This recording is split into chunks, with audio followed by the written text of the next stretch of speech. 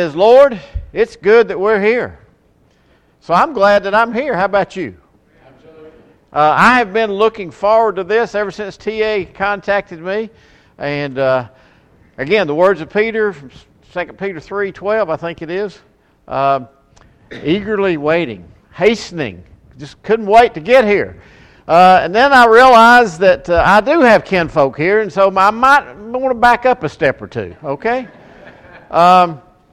And then I get here, and I'm in trouble with the elders. I mean, I hadn't been here 30 minutes. I'm in trouble with the elders. They want to know about how much space Mark's going to need to store the Bible camp stuff. So, you know, TA, I may just leave, while I'm ahead. But no, I appreciate the opportunity being with you this evening. I like the Tuesday evening format. That's a good deal. Do I have to go tomorrow night at Rossville? Since I come tonight, I probably will go. Speaking in your summer series, it's an honor and it's a privilege to be here. The topic that's assigned me is something about child rearing, bringing children up in the nurture and the admonition of the Lord. I believe that was the topic. And when I was approached with the invitation and given that topic, I thought, well, they probably want me because of my years of experience as a parent. Come Monday, I will be a parent for 42 years. My oldest daughter turns 42. Got another daughter that'll be 39 in September. So I thought that's why they wanted me to speak on this topic, because 42 years, that's pretty good. I think still around, still being a parent to a 42-year-old. And then I thought, nah, that's not it. It's because I've been a grandparent come October for 22 years. See, if I had it to do all over, I'd do the grandparent thing first. Those of you who are grandparents understand that. I'm a much better grandparent than I think I am a parent. Done a better job maybe with the grandkids than I do with my own kids. And so I was feeling pretty good about myself, They want my experience, my expertise, and all this good stuff because, I deal with kids at camp, and I know how to deal with every child and every problem that they have and how to discipline. I mean, I'm just the perfect camp director.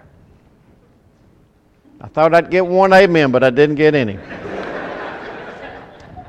And then Stacy Peters comes up to me, and she said, well, I guess you can blame me. I'm the one that told them they ought to invite you to come to the summer series. So I guess I'm just here because you threw my name in the hat. But I am honored to be here, and we're going to talk about child rearing, parenting, whatever you want to call it, I guess. We're going to look at one verse in the Bible. By the way, probably the best book that I know on parenting is this book I hold in my hand. I've read, I don't know how many books I have read on parenting. I've even had classes on a graduate level. I know y'all don't believe that. You surely won't believe it after I finish.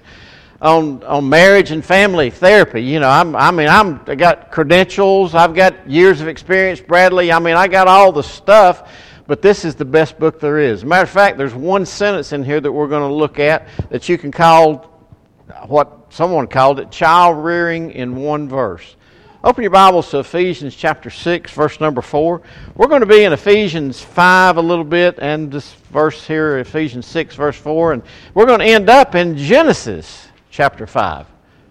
Now we're going to go from, Marshall, are you with me? We're going to go from Ephesians 5 and 6 back to Genesis 5 and 6. TA has already told me I can preach until midnight.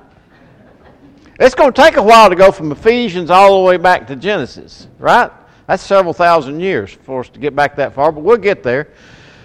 Ephesians chapter 6, verse 4, I'm reading from the ESV, says, Fathers, do not provoke your children to anger, but bring them up in the discipline and instruction of the Lord. You maybe have that memorized in your head, the nurture and the admonition of the Lord, like I do. Bring them up in the nurture and the admonition of the Lord. To do that, you got to use this book.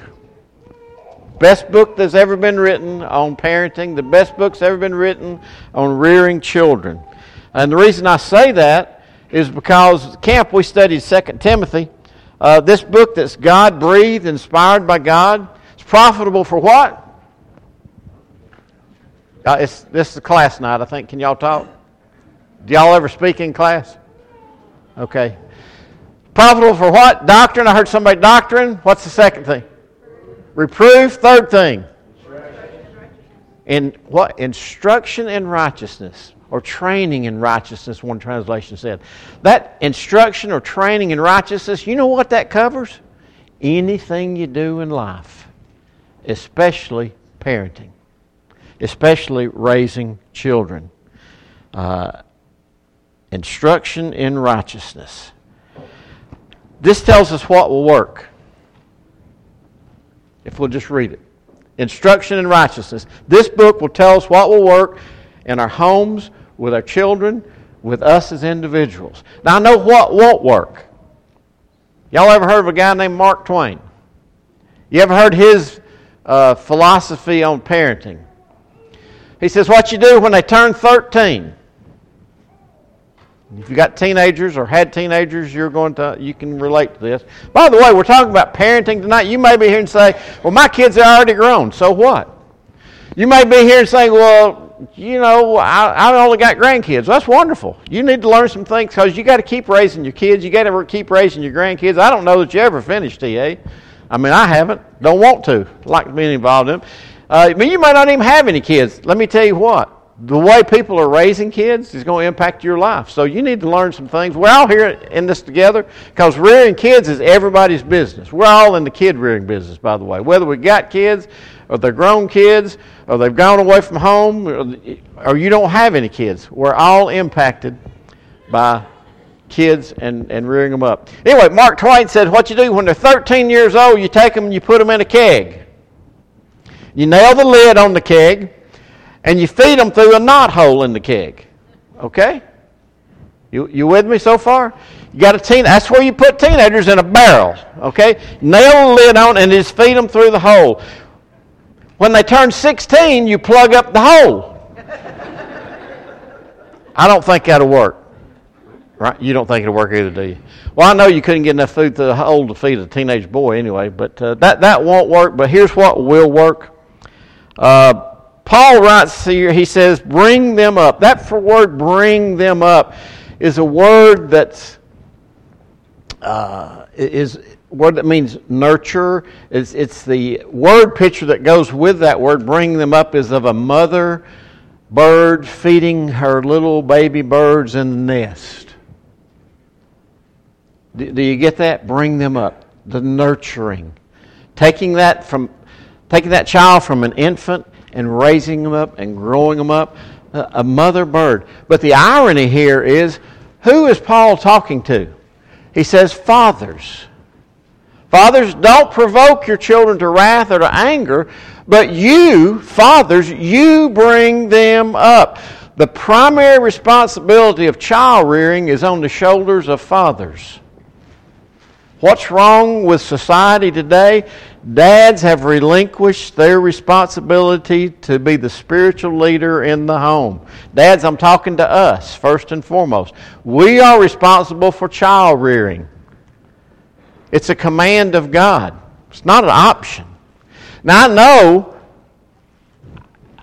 I've got enough sense to know, common sense to know that you can't do that by yourself. You've got to have a good wife, a good mother to do that. You've got to delegate some of that because we're just dumber than dirt sometimes when it comes to raising kids. So you get some help. Delegation is not dumping. Does that make sense? Delegation says we're working in this together. And what we're looking at here, when you back up several verses in Ephesians 5, that's where we're really going to start. You back up and you learn some things here about what God expects of His children. Children who are to walk as children of light. What the verses preceding this admonition here, this commandment to rear up children, to nurture children, to nourish them and grow them up. What precedes this is a Spirit-filled home. Now the responsibility is on the father. You're going to have mom to help. And you're going to have a home that is filled with God's Holy Spirit, that's filled with God's Word, because the Spirit's connected with the Word. And when you back up a few verses and you start reading here in Ephesians chapter 5, look at verse number 8. Walk as children of light, the last part of that verse. Look down at verse number 18. Here's where child rearing all begins. Do not get drunk with wine, for that is debauchery, but be filled with the Spirit. And then verse 21, submitting to one another out of reverence for Christ. What Paul is doing here is painting a picture of a home that is trying to walk in the light, as John writes in 1 John chapter 1. A home that is filled with God's Word, God's Holy Spirit, directed by God's Holy Spirit. A home that is filled with submission to one another, and especially, first and foremost, to God Himself.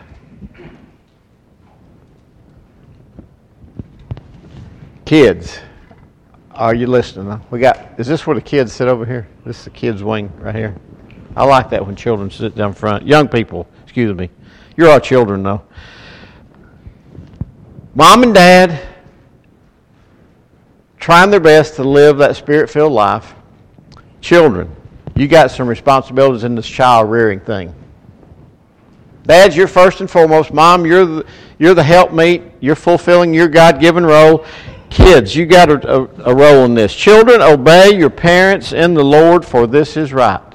Children. That word children is a Greek word that means not little babies. Can mean little babies.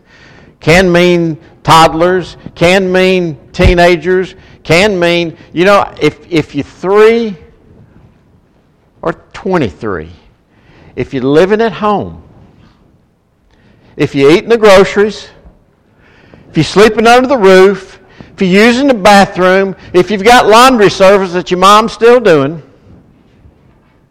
or even if you're doing your own laundry, children, obey your parents. Do you hear me? 3, 23, 9, or 49.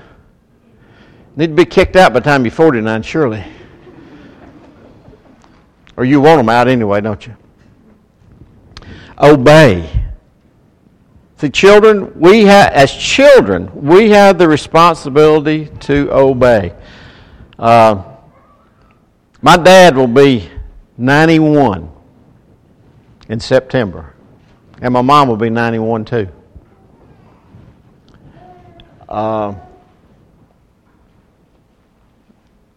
If my dad wanted me to do something, I don't live at home, although I'd like to, because my mom treats me like I'm just the most wonderful thing on the face of the earth. But if he told me to do something, you know what I'm going to do? I don't live at home. I'm going to obey. If you want the expert on child rearing, it's not me. There's another Herman James. He's Charles Herman James. I'm Jack Herman James. He's the expert. I would obey him. You know why I would obey him? Because I respect him, number one, as much as any person on the face of the earth. And number two, because God says you obey your parents. And I'm like, let's see, am I over 50? Yeah, I'm over 50. I'm over, 60. Wow. I got a birthday in September. I'm not going to tell you how old I'm going to be. I'm not going to be 91, though. Children, obey your parents in the Lord. Bring them up. I do have enough experience. I don't know if I have any expertise. I have enough experience to know that one of the flaws of American society is we're letting children bring up parents. Just an observation I'm making. How many times did I hear, well, they just didn't want to do that? And? What's that got to do with anything? They just didn't want to do. My daughter, my 42-year-old daughter, my 13-year-old grandson, my number 2 grandson, so I can't remember what the situation was, and she said something that he didn't want to do, and I said, whoa, wait a minute, who's the parent? You missed something here. See, I'm still parenting this 42-year-old. You're the mama, you tell him what to do, and he'll do it. I can get him to do stuff. Don't let the children bring you up as a parent. And I think the provoking to anger here, provoking to wrath, probably the biggest source of that is the frustration that comes when we let children be the parents. When we let children make all the young people, I love you. I mean, I've spent 463 years at Bible camp. That ought to tell you something, how much I love kids. It just seems like it's been that long. But you're not the parent. Parents, be the parent. Dads, be that spiritual leader in the home. What gets me more than anything? At Rossville, where I worship and work, got young people that don't want to come to church. And parents let them stay at home. I'm just going to be right down, Glenn, I'm going to cut to the bottom line right here. You think that my daddy would ever let me stay at home when he's going to church? I never asked to. That's why I'm still alive today. Well, he didn't want to come to church this morning. This one young man I'm thinking about, he hadn't come to church since camp. I think that's been 5 weeks now since senior week. Is that right? Something like that. Hadn't been to church. And I talked to his dad 2 weeks ago. I said, what's the problem? Well, he doesn't want to come.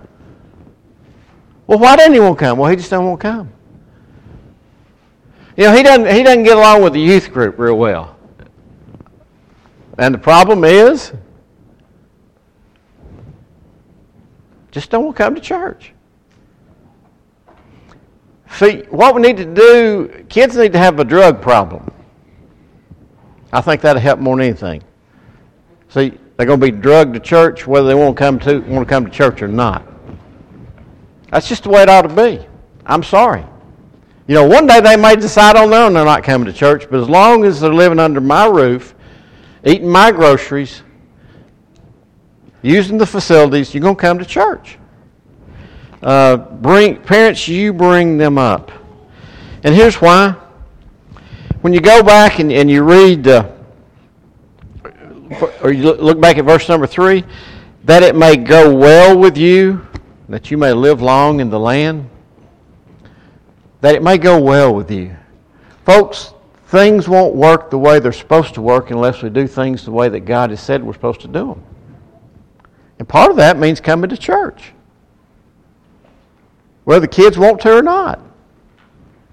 You know, if I look back, there was probably some times when I was growing up, when I was a teenager, that I'd rather go play basketball. I'd rather be riding a bicycle. I'd rather be going fishing.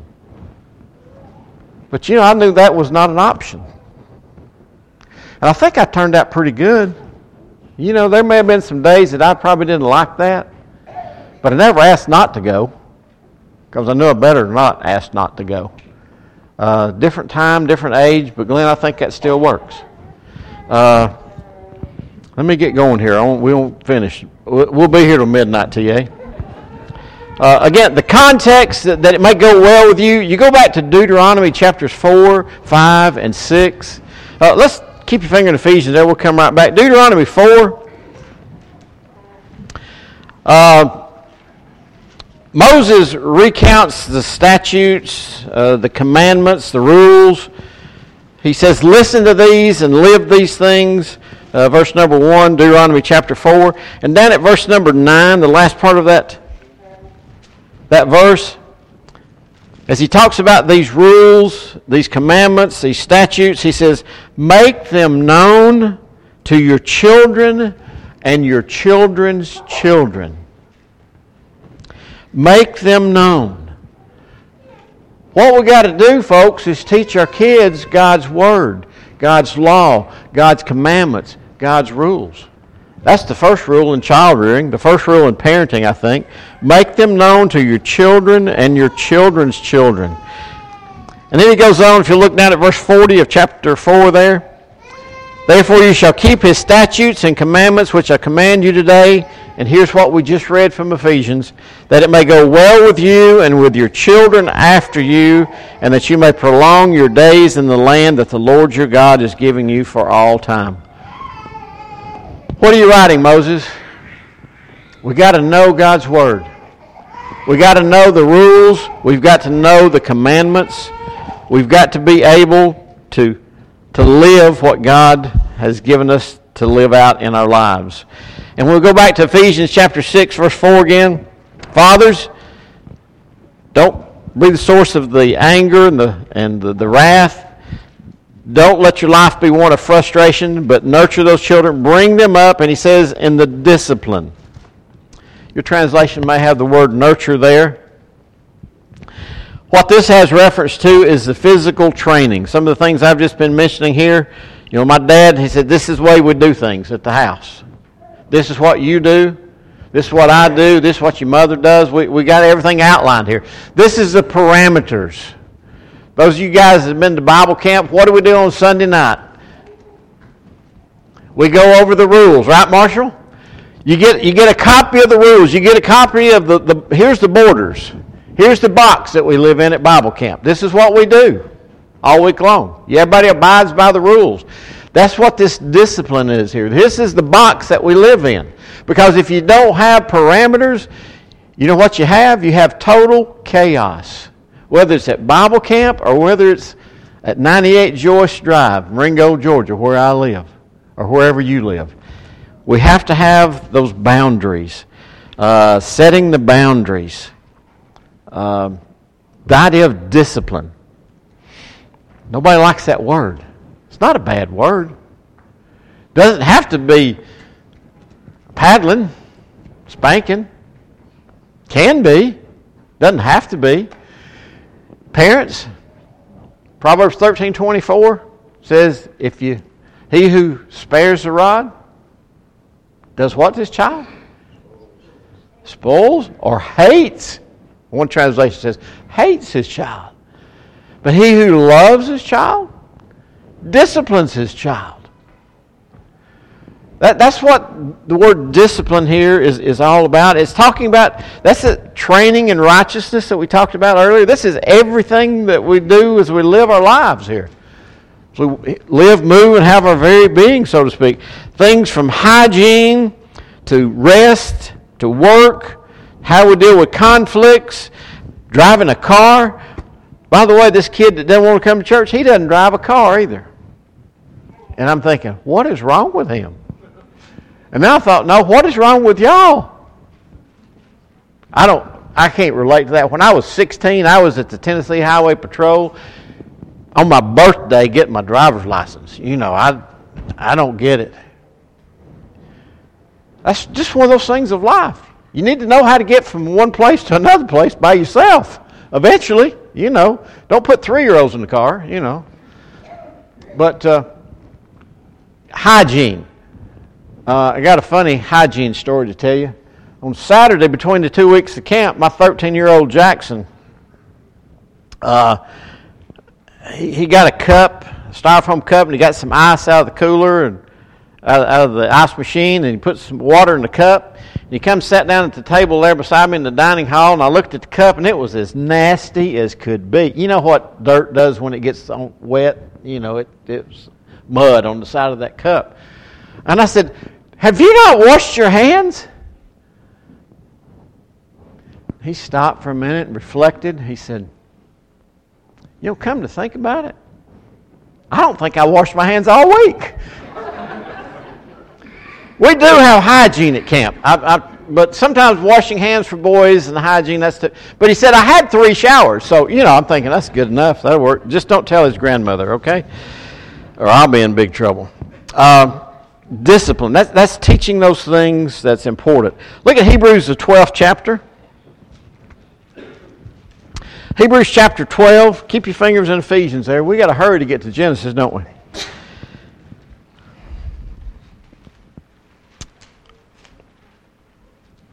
The Hebrews writer says, besides this, starting at verse 9, Hebrews 12, verse 9, besides this, we have had earthly fathers who disciplined us, and we respected them.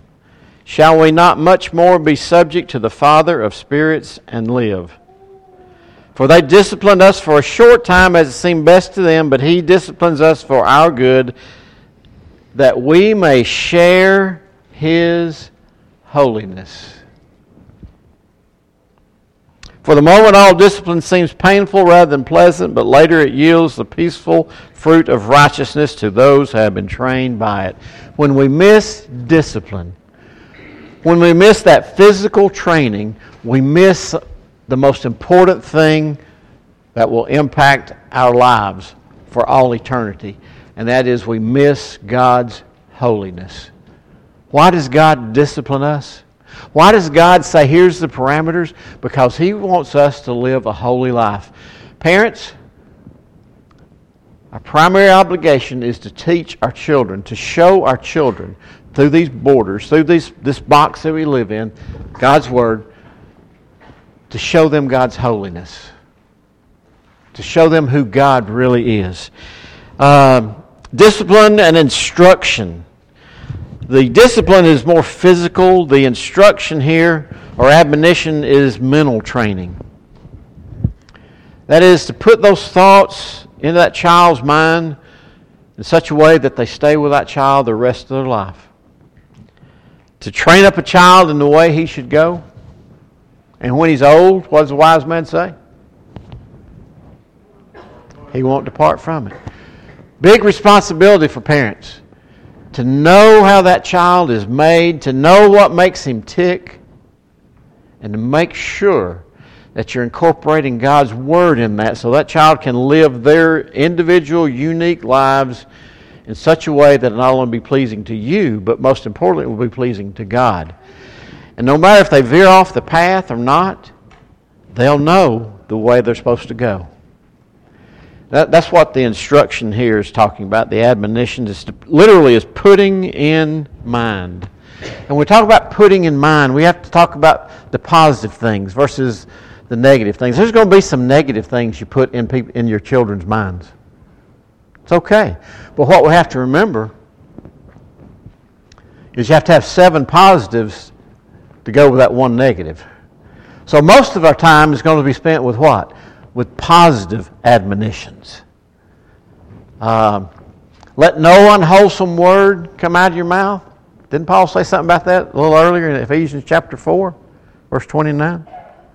But speak only those things that are fitting for or are good for edification, for building up. You see, we're building up 7 positives for every 1 negative. Putting those in our children's mind. Fathers, don't provoke your children to anger, but bring them up in the discipline and instruction or the nurture and the admonition of the Lord. What we're talking about here is to go back to Ephesians 5, verse 8. We're to walk as children of light. We're to be people who imitate God, Ephesians 5, verse 1. Parents, what do we look like? Who do we look like? We look like God. We imitate God with our own lives. We know about that holiness. We know the Lord's disciplines. We live our lives and try to live that before our children. That's God's intent. That's what we're supposed to do. Walking as children, it's a walk. Parenting is a walk. Bringing kids up in the nurture and admonition of the Lord is a walk. And the best illustration I know of that walk is a guy by the name of Enoch. Go to Ephesians. Go to Genesis chapter 5, if you would. Try to tie a knot in our rope here. Wrap things up. Genesis chapter 5 is called by some as God's obituary column. It's kind of scary, isn't it? It's a listing of people that lived, fathered children, lived some more, and then after every name it says, and he died. Next in line, lived so long, fathered a child, lived some more, and he died. On and on and on it goes. And you know what that does? That proves that Satan's a liar. Have you ever thought about that? When you read this obituary column, it proves that Satan's a liar. Because you remember when God told Adam and Eve, you can eat of any tree in the garden except one tree. And when you eat of it, you shall what? You shall surely die. And Satan comes along, Genesis chapter 3. God says that in Genesis chapter 2. Genesis chapter 3, Satan comes along and says, says what, T.A.? Shall not surely die. You shall not surely die. God says you shall surely die, and Satan says you shall not surely die. And I read Genesis chapter 5, and guess who's the liar? And he died. Folks, we need to teach our children that we're going to live our life, and then one day we're all going to die.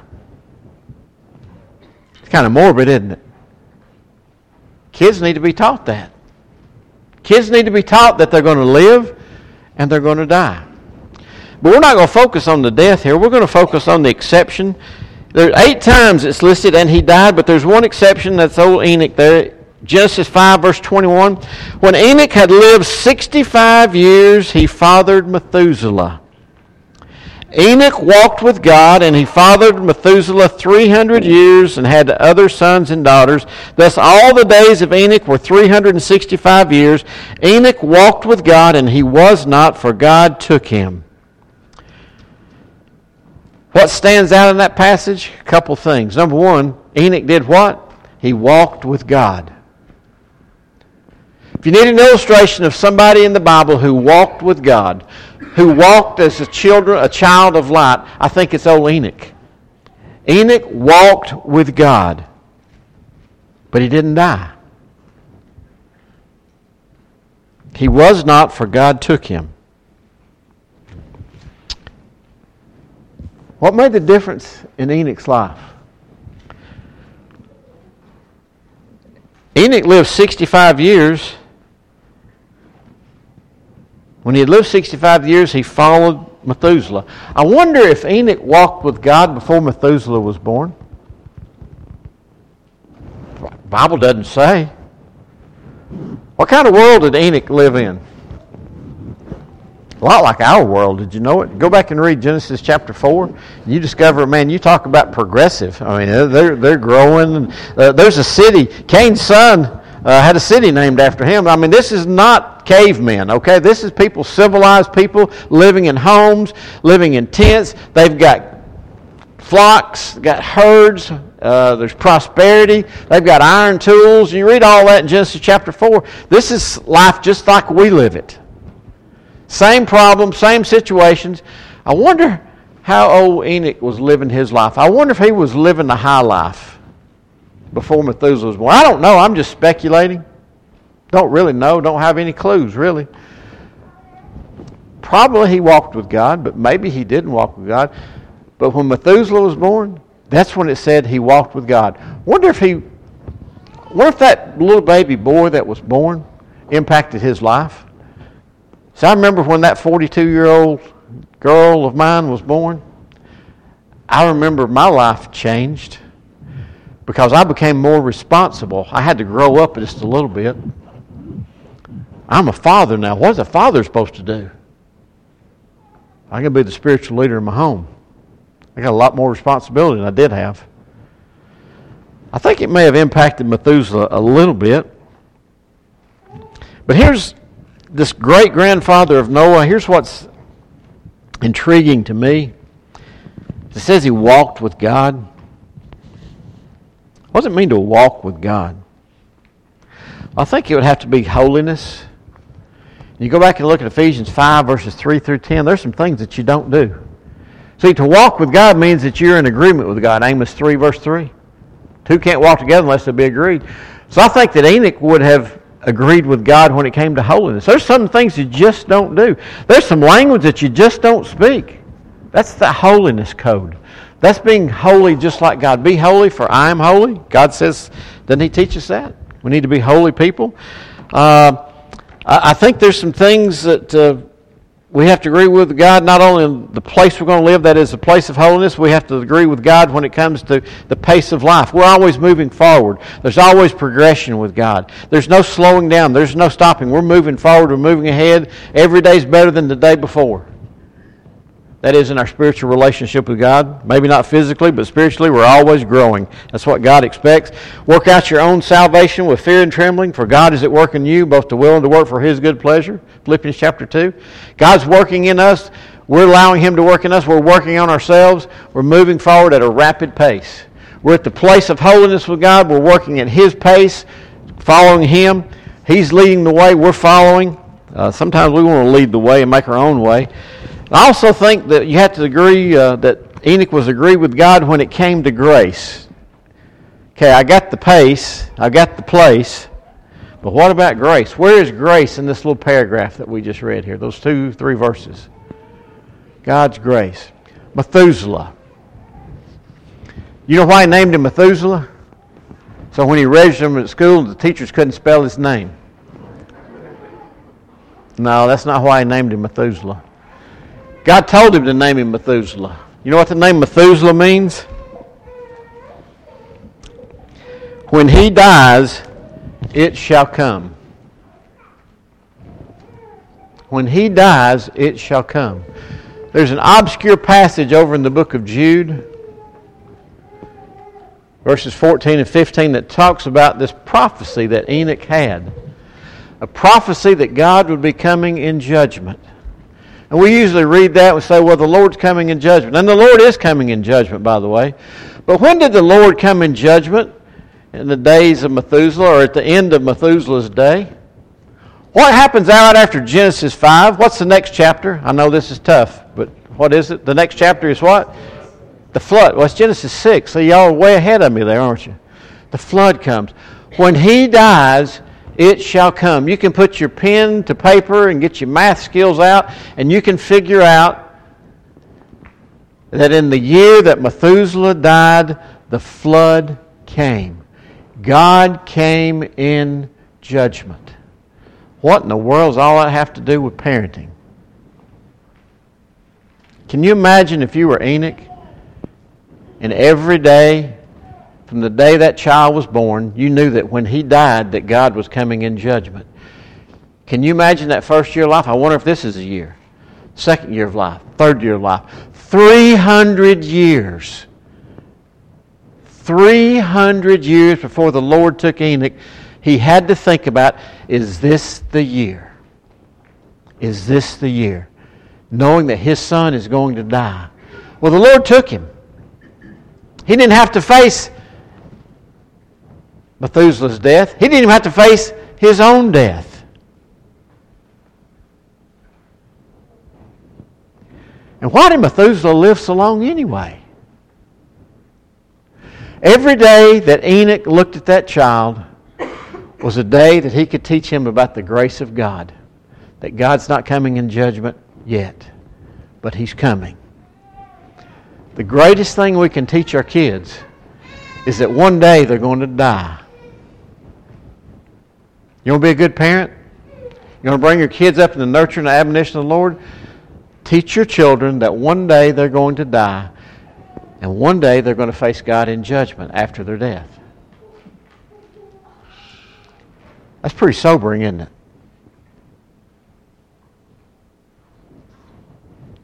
Why did he live 969 years?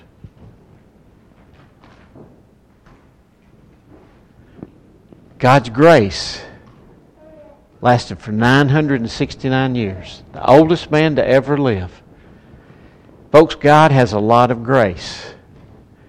He's giving us that time to prepare ourselves for the day when we die.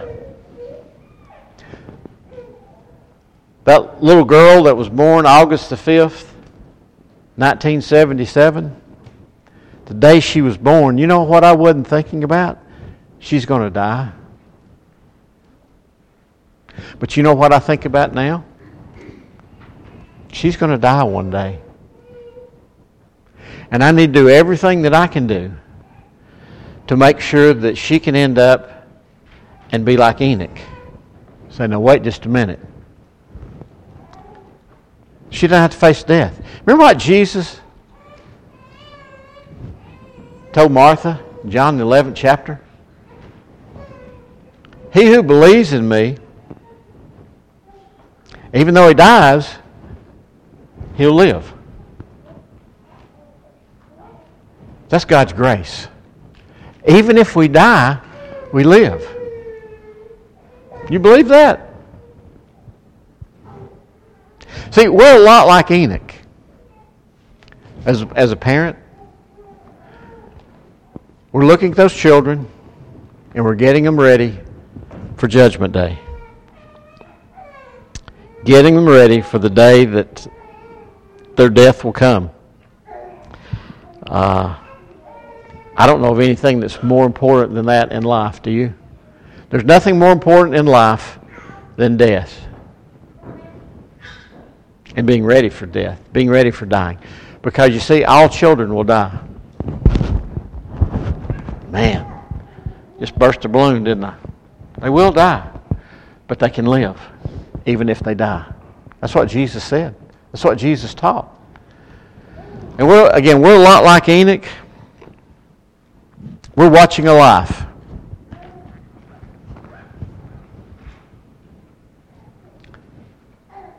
Not just our children's lives. We're watching our lives. Will today be the day? So I've got things I'm planning on doing tomorrow. I got things I'm planning on doing next month. I got things I'm planning on doing next year. But I don't know that. Do you know that? My kids, I've got all these dreams for my children, my grandchildren. Is that going to happen? I don't know. Here's what I know will happen. One day we're all going to die. And when we die, it shall come. Are we preparing our kids? Are we bringing our children up in the discipline and instruction of the Lord, in the nurture and the admonition of the Lord, bringing them up in such a way that when that time comes, when they stand before God in judgment, they'll realize the life that we can have through Jesus Christ. That's grace. Enoch did a good job of that. You know how I know? Because Enoch had this son named Methuselah. Methuselah had a son named Lamech. And Lamech had a son named Noah. And Genesis chapter 6 says that Noah found grace in the eyes of the Lord. When God's judgment came, what happened to Noah and his family? They got on the boat. Let me tell you what. I want to get my family on the boat. I want to get my family in Jesus Christ, the ark of salvation. That's a big job. But that's bringing up your children in the nurture and the admonition of the Lord. Little boy went over to his granddaddy's house. They were sitting around talking. Granddaddy was whittling. And the little boy said, "Granddaddy, you know you're a lot like God." Granddaddy stopped his whittling, and he started mentally polishing his halo. Yeah, a lot like God. He said, "Well, what do you mean I'm a lot like God?" He said, "You're both old. You're both old." You know,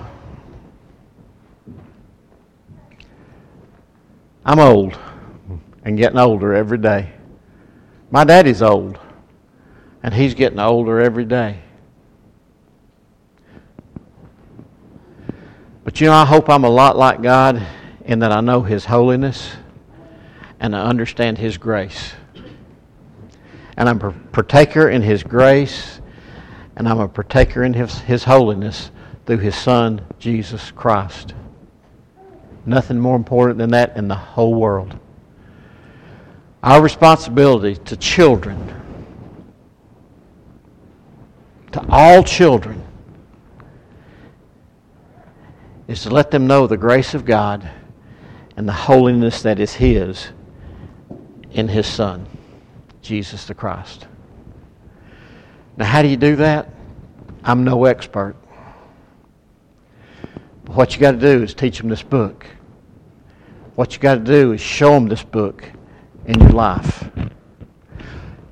And show them the grace of God that's available in Jesus Christ. If you're here this evening and you're not a child of His,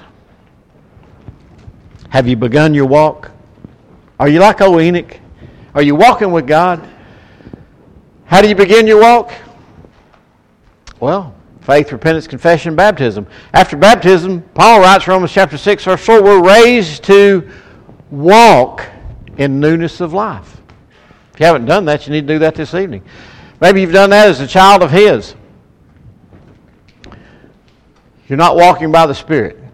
You're walking after the flesh, Galatians 5, verse 16. You need to change your walk. You can correct that this evening. If we confess our sins, He's faithful and just to forgive us of our sins and cleanse us from all unrighteousness. All unrighteousness.